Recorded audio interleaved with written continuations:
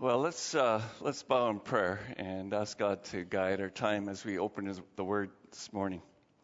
Father, we come before you today and we thank you for this time that we can open your Word and just reflect on what you've said in your Word. And Lord, we pray that our lives will be impacted by your Word this morning. Lord, we thank you for the mystery and the marvel of your Word and the way it impacts us. Lord, I pray that you would anoint me, that I might speak your word in power and in truth, and anoint all of us to hear what the Spirit is saying to the church this morning.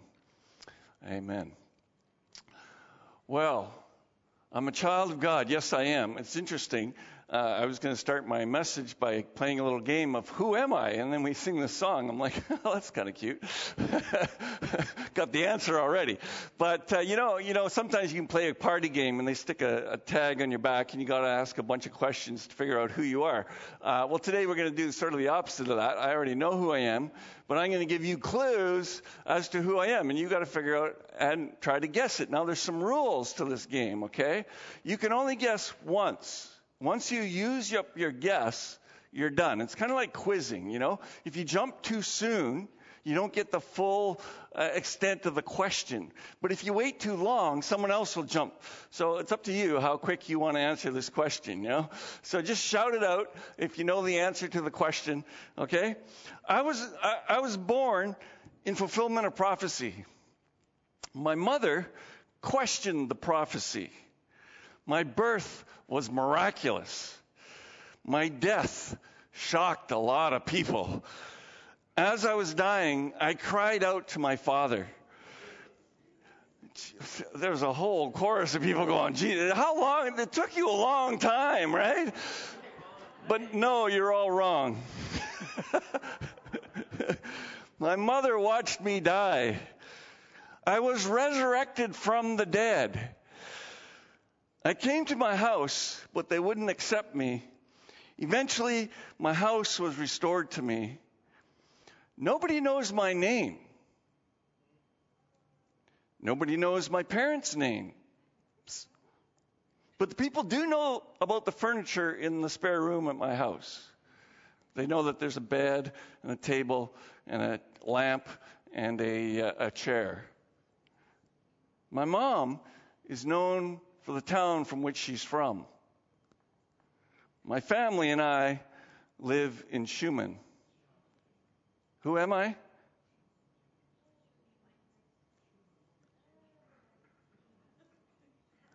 Come on, do I have to give more clues? Gehazi put his staff on my head to raise me from the dead, but it didn't work. The prophet Elisha spread his body over me to warm me up before. Who am I?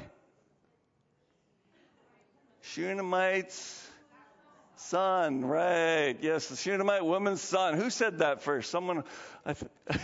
All right. I forgot there was a prize. Maybe. Good job. My favorite chocolate. I can't believe it. Last time I bought a chocolate bar, they were $1.50. Now they're $4. Who knew? Ay, ay, ay. Good job. Did you notice something as I was going along? It took about 5 questions, but people all shouting out, Jesus, yes, yeah. Very interesting, isn't it? How much of this boy's life depicts Christ? The story of this miracle child is found in 2 Kings chapter 4, verse 8 to 35, I believe. And so I'm just going to tell it real quick. There was a Shunammite woman living in Shunem, hard to say that word. And Elisha would come by there. And one day, as Elisha's coming there, this wealthy woman says, hey, why don't you stay at our place for dinner? Come and stay with us. So he stayed there and had some food. And every time he would go to Shunem, he would stay at her house. And they would welcome him in and he'd have a meal. And one day, the woman of the house said to her husband, hey, why let's make a room up on the attic, on the roof, and let's put a table and a bed and a chair and a lamp in it, so that when the man of God comes by, he can stay there and rest and have a place. And so that's what they did. And so Elisha went, every time he went to Shunem, he would stay at this woman's house. And then one day, he said to Gehazi, his servant, he said, Gehazi, why don't you call the Shunammite and say to her, look, you have taken all this trouble for us. What is to be done for you? Maybe we could talk to the king for you on your behalf, or maybe we could talk to the commander of the army on your behalf. What would you like us to do for you? And the Shunammite woman said, oh, it's okay. I live amongst my own people. I'm quite happy. And so Elisha and Gehazi, his servant, talked about it a little later. And Elisha's like, well, what should we do for her? What should we do for her?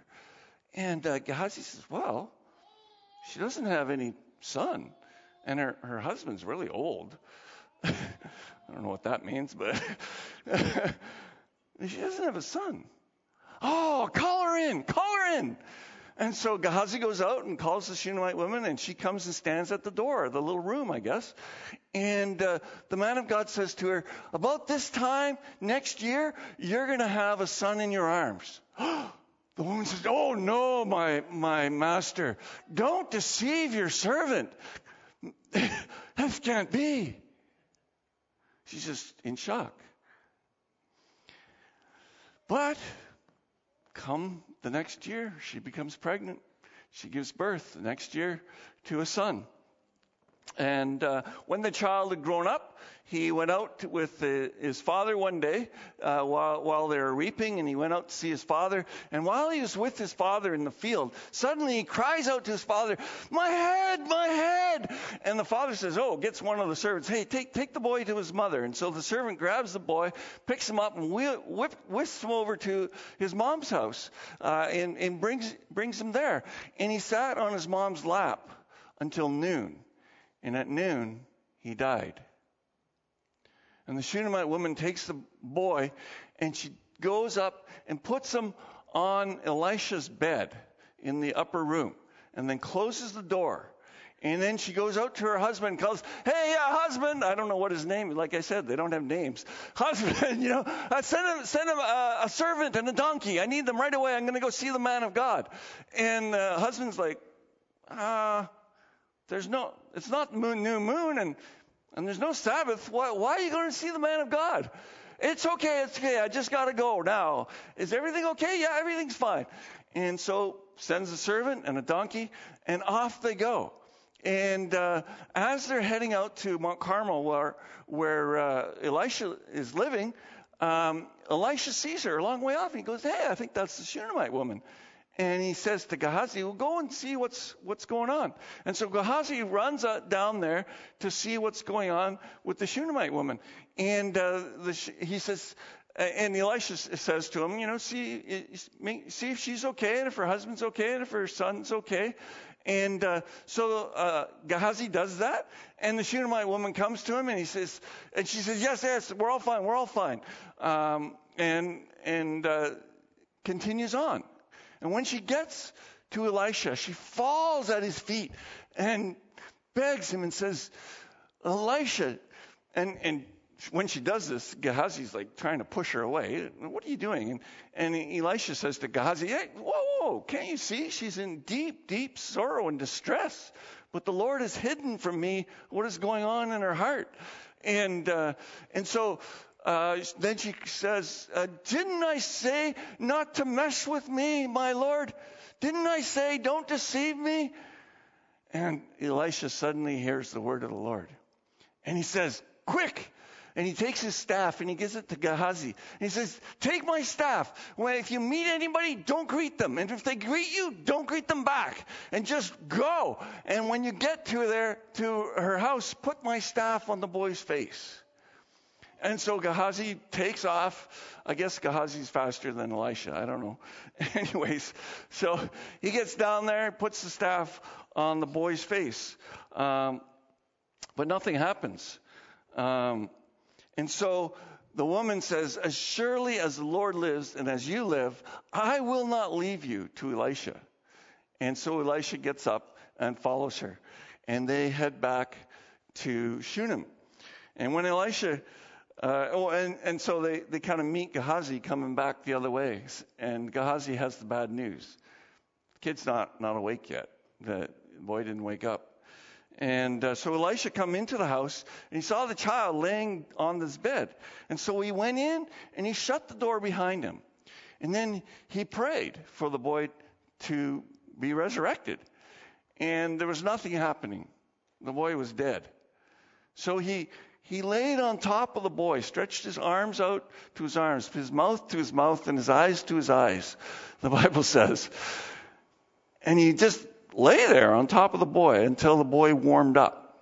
And then he would walk around the room for a bit to warm himself back up and then do it again. And all the while he was praying. And suddenly the boy opened his eyes and he sneezed 7 times and he got up. And then Elisha called Gehazi, go call the woman. And the Shunammite comes back and she falls at his feet and thanks him for bringing her son back to life. And then she takes her son and goes out. Well, the story doesn't even end there.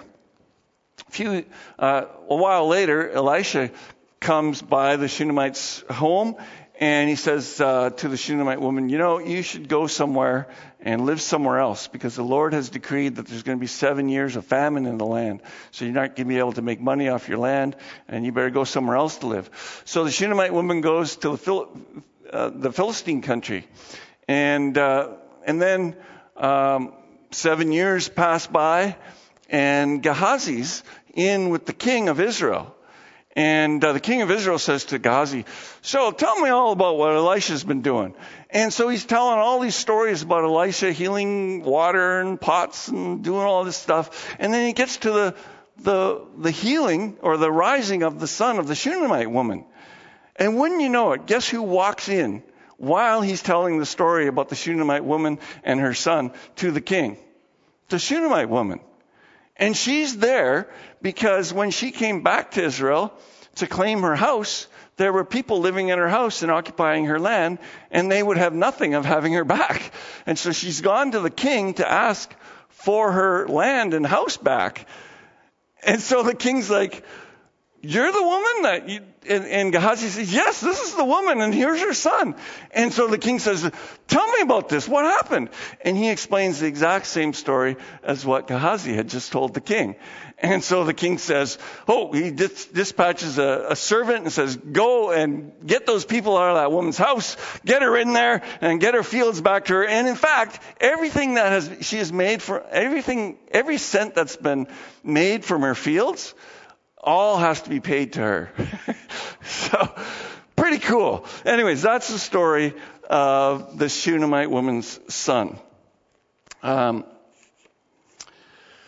unnamed son of the unnamed woman in the undisclosed whereabouts town. We have no idea where Shunammite is. We assume it's fairly close to Mount Carmel because, the woman could get there, but we don't really know where it is. And so, seems a bit obscure, but what did you think of the first 9 slides that I showed you? The first 9 questions. Next slide, I think. No, back up 2. There we go. See all these? What did they remind you of? Jesus, right? Don't you think that's a bit weird? I'd like to just kind of check out these clues one by one.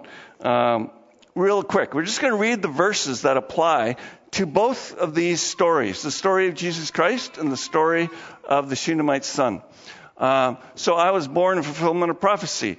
At this season next year, you'll embrace a son, Elisha said.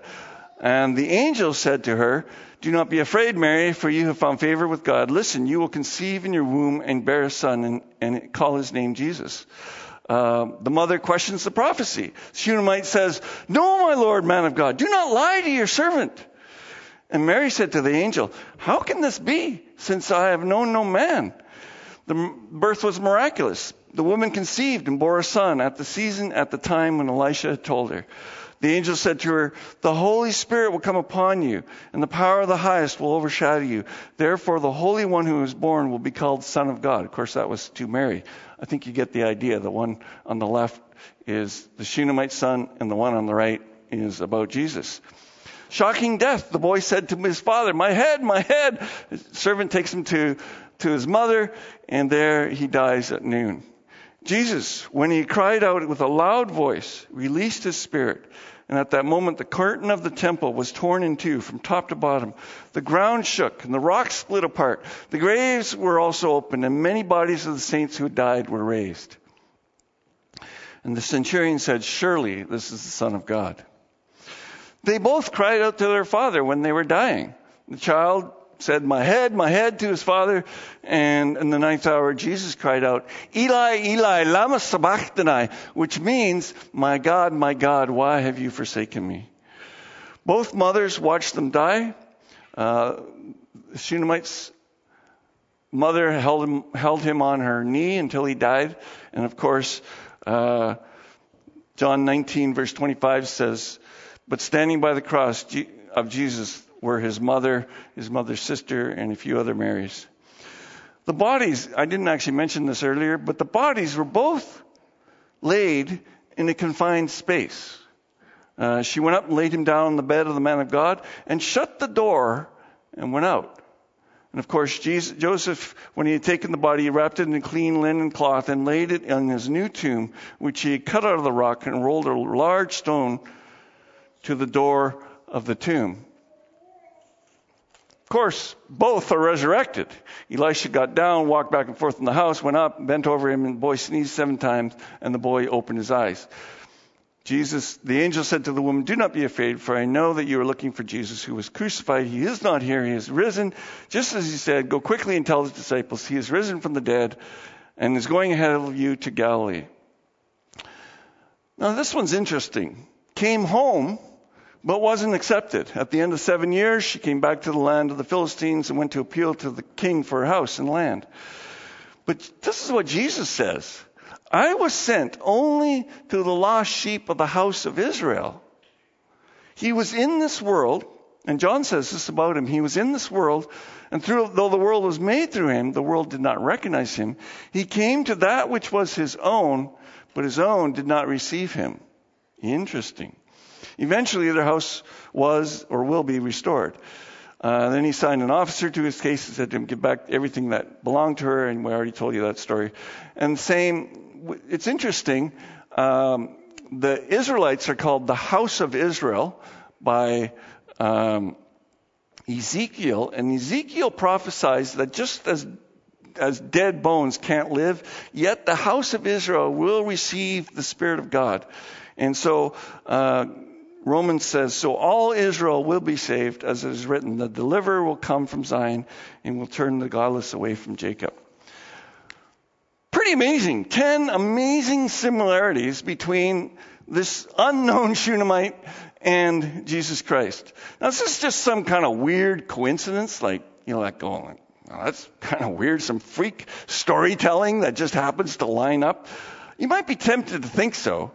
If it weren't for the fact that the Old Testament is chock full of stories like this, chock full of incidents and stories and events that just line up perfectly with Jesus Christ's life and death.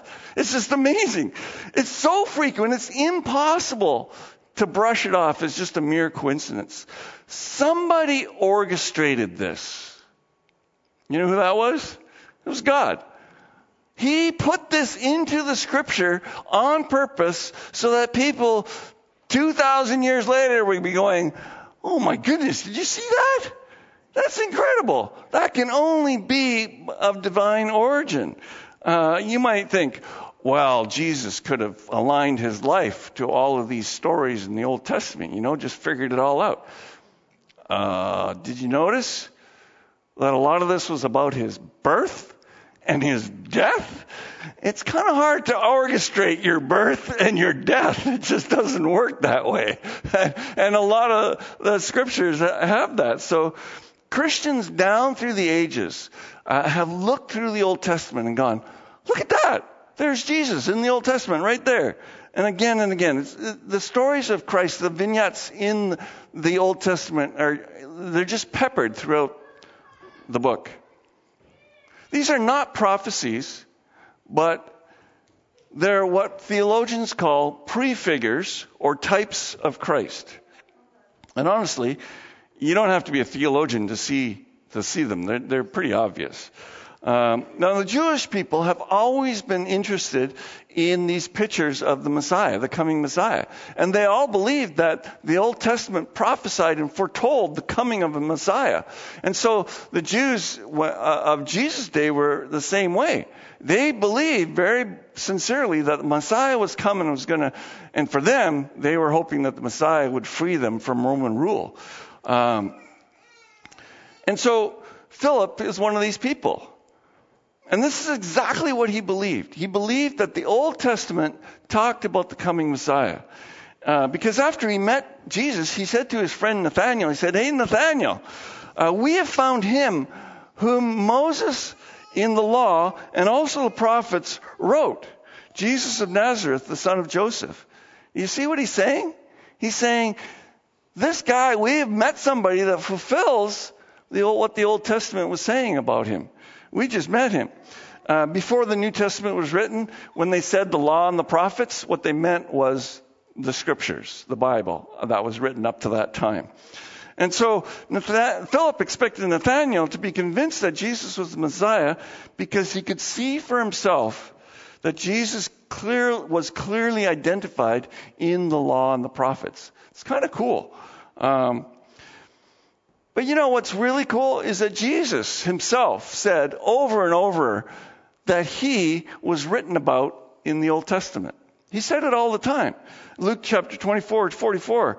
All things must be fulfilled which are written in the law of Moses and the prophets and the Psalms concerning me. He's saying that I'm going to fulfill these things. John 5:39 and 46. You search the scriptures, for in them you think you have eternal life. And these are they which testify about me. For if you believe Moses, you would believe me, for he wrote about me. Pretty cool. Jesus is saying the very same thing that I've just said. Hebrews 10 verse 7. Behold, I've come. In the volume of the book it is written of me. Luke 24:27. Beginning at Moses and all the prophets, this is Jesus. He's talking to the two disciples on the way to Emmaus.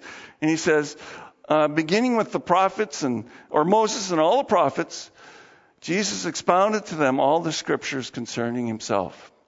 I'm telling you, that would have been a long, long talk. Because there is a lot of scriptures in the Old Testament that just prophesy and look forward to Christ. Now there's both prophecy. There's kind of two categories. One is prophecy.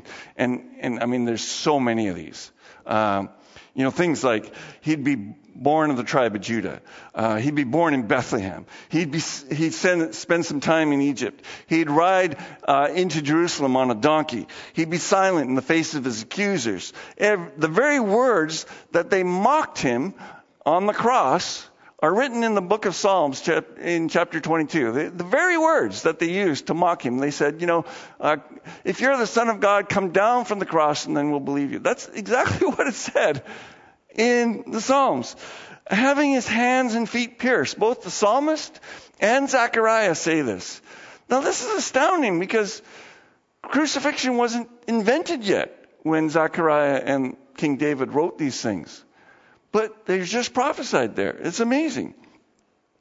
They cast lots for his clothes, that he be spat upon and beaten, that he would be assigned a rich man's grave, that his death was an atonement for sin. And the list goes on and on and on and on.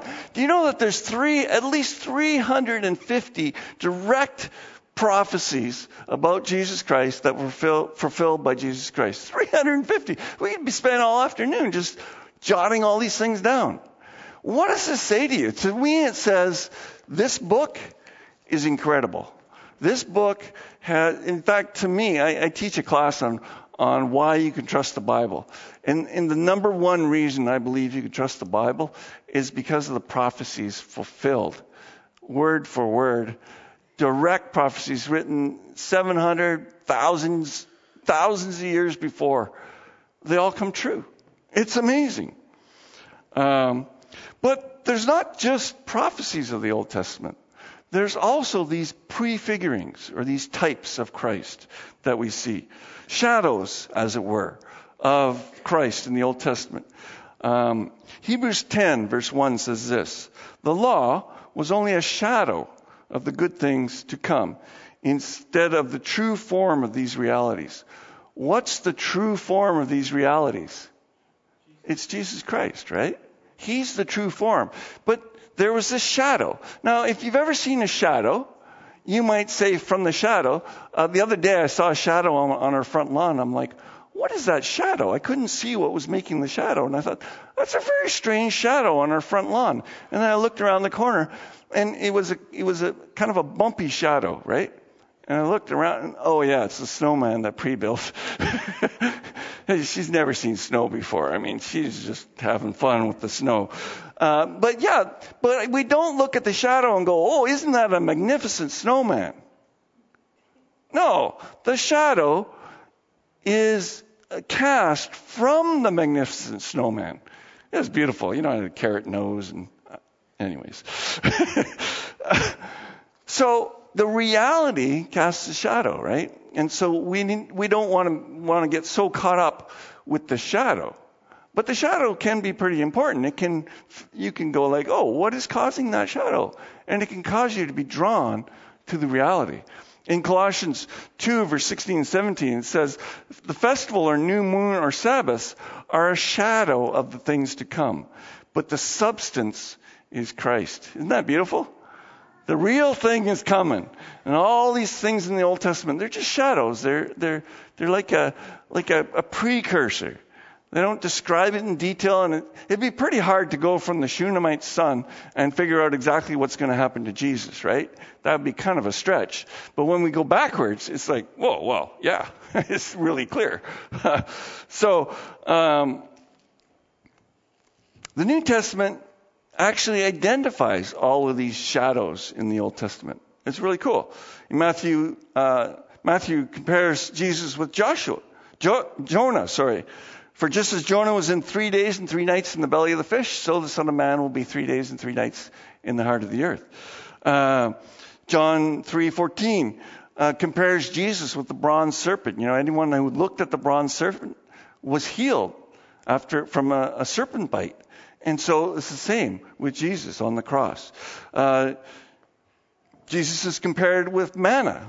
Moses gave you manna, but the true bread that comes from my Father is here, and that's Jesus Christ himself. Romans compares Jesus with Adam. Adam is a type of he who was to come. Corinthians 5:7 compares Jesus with the Passover lamb. For indeed Christ, our Passover, was sacrificed for us. 1 Corinthians 10:4 compares Jesus with the rock that accompanied Israel in the wilderness. Hebrews 6:18 compares Jesus with the cities of refuge. We who have fled for refuge might have a strong encouragement and hold fast to the hope that is before us. Hebrews 10:20 compares Christ's body that was torn on the cross with the curtain in the temple that was ripped in half. And he's saying that Christ's body represents a way into the Holy of Holies. It's really cool. These are all prefigurings that happen. Colossians 2:11 points out that circumcision prefigured the putting off of the old nature. And Hebrews 4 says that the rest that we enjoyed on the Sabbath prefigures the rest that is going to happen in heaven. So these are all shadows and types of Christ that are specifically talked about in the New Testament. But Christians down through the ages have also looked through the Old Testament and found all kinds of other types and figures of Christ, just littered throughout the Old Testament. So right from the beginning, God gives animal skins to Adam and Eve, right? What does that signify? It signifies that somebody had to die for them for their covering. God accepted Abel's animal offering rather than Cain's vegetable offering. What does that signify? Something about blood being spilt, right? Then there's the potent story of Abraham taking his son Isaac and going up Mount Moriah, and then the angel telling him to kill his son, and he's about to kill his son, stick the knife into him, and then God, the angel, calls to him, hold it, it's all okay. And then they find a ram in the thicket, and they substitute the ram for Isaac. Powerful story about how God substituted us, but with Jesus Christ, who died in our place. And his life was given for us. Powerful stuff. I mean, the descriptions of Christ in the Old Testament are abound. Like the whole sacrificial system, it was all prefiguring Christ. Because in the New Testament, we read that the blood of bulls and goats can never take away sin. But it prefigured the one who could take away sin. It's amazing. And I could go on describing Joseph and Abigail and Job and Solomon and David, all types of Christ. And then there was the many miracles that are in the Old Testament. Christ does them, but better. Jesus restored a withered hand, right? Well, King Jeroboam's hand was withered and was restored. Elisha fed 100 men with 20 loaves of bread. Jesus is like, that's nothing. I'll take 5 loaves and 2 fish and feed 5,000 people. Moses provided manna. Jesus is the bread of life. Elisha cleansed 1 man of leprosy. Jesus cleansed 10. Elisha knew what Gehazi was thinking and what he had done. But Jesus knows everyone's thoughts. Elisha gave Elisha's death, we're going to get to this story hopefully in the new year, enabled 1 man to come back to life. But Christ's death enabled all of us to have eternal life. It's amazing. So what's the purpose of all these foreshadowings, all these stories I've been telling, all these scripture passages? Well, I believe one of the purposes is to show you how miraculous this book really is. It's an incredible book. It's phenomenal, really. And you can't get away from the fact that there's a divine origin going on here. There's something super mysterious. It's just, if you don't see it, you're just blind, okay? You're just not paying attention. And so if you've learned everything that the Old Testament can teach, in fact, if you could recount every story, recite endless verses, but if it doesn't lead you to Christ, then you've made the same mistake that the religious leaders made in Jesus' day. They didn't see it. They didn't catch it. They completely missed it. And Jesus criticized them, and he said, you search the scriptures because you think in them you have eternal life. But the scriptures speak of me, and yet you refuse to come to me and have life. And so this is a great challenge to all of us. If you've never come to Jesus Christ and confessed that you're a sinner and accepted his sacrificial death on your behalf, you're missing out on all that the Bible says. And all you got to do is ask Christ to come into your heart. Confess that you're a sinner, that you've not accepted this gift of eternal life, not accepted this gift of companionship with God Almighty. And then accept it. And you'll be a child of God's. And you'll be welcomed into his family. The Bible says that the law was a tutor to bring us to Christ. I love that. Right? The whole Old Testament was just like a tutor that was giving you special instructions. You're going to find Christ. You just watch.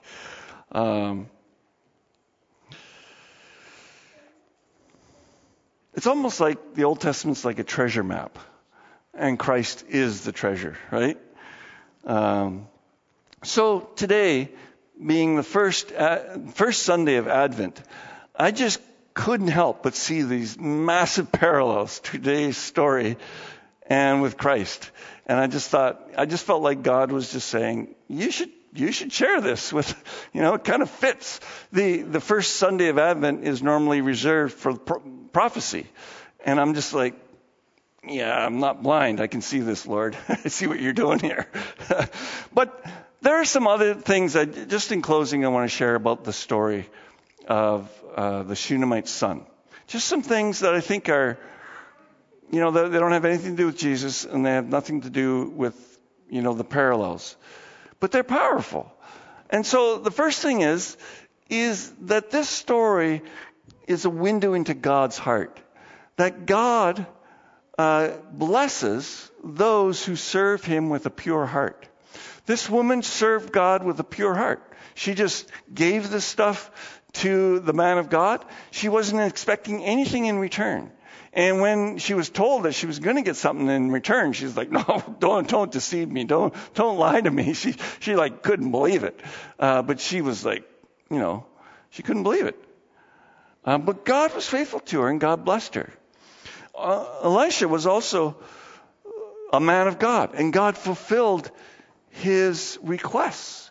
When he requested that the Shunammite have a son, God honored that. When he requested that God raise the boy from the dead, God honored that.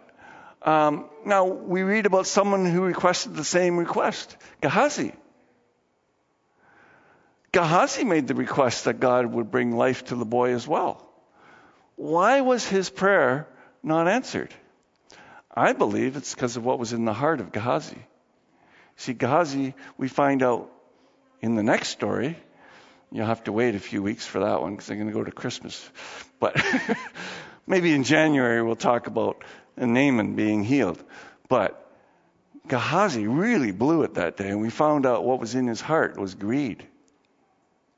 But what was in Elisha's heart was never charging for the miracles of God, and that it would be an anathema to expect money for what God was doing. And so we see the heart. And so I believe this story is all about the heart. And the people who serve God faithfully, expecting nothing in return, God just turns around and blesses them. And this is what I really despise about the wealth gospel that is being preached in North America today. Because it's almost like they're saying, give to the Lord and God will bless you. So that's the reason you give, is to get blessed. But this story tells us very, very clearly that the giving to the Lord's work was not done to receive back. Now, the truth of the matter is the Bible does teach us that we will receive back. But it's the heart that is sold out for Christ's work and for service. That is the heart that God is going to bless. And God is going to do miracles. The Shunammite woman received the child back from the dead, and received her house back from being stolen. It's pretty incredible. And this was all because she was generous to a man of God. But the Bible says, and this is what James writes, and I think he's referring to his example of this prayer is Elijah, but I think it would equally fit with Elisha. The prayer of a righteous man is powerful and effective. Let's pray. Father, we pray that you would establish in our hearts the preeminence of your word. And Lord, as we see Christ reflected over and over in the Old Testament, we ask, Lord, that you would give us great confidence in your word, so that when your word tells us how to live our life, and it doesn't line up with the way the world tells us how to live our life, that we would put our trust in your word every time. And Lord, even some churches are teaching of false doctrines and false things, Lord, but help us to stay true to your word, because in your word has life. And so, Father, we pray that you would come into our hearts and give us wisdom to discern and decipher your word and apply it to our lives. Lord, fill us with your Holy Spirit. Make us attuned to your Spirit. For we ask this in Jesus' name. Amen.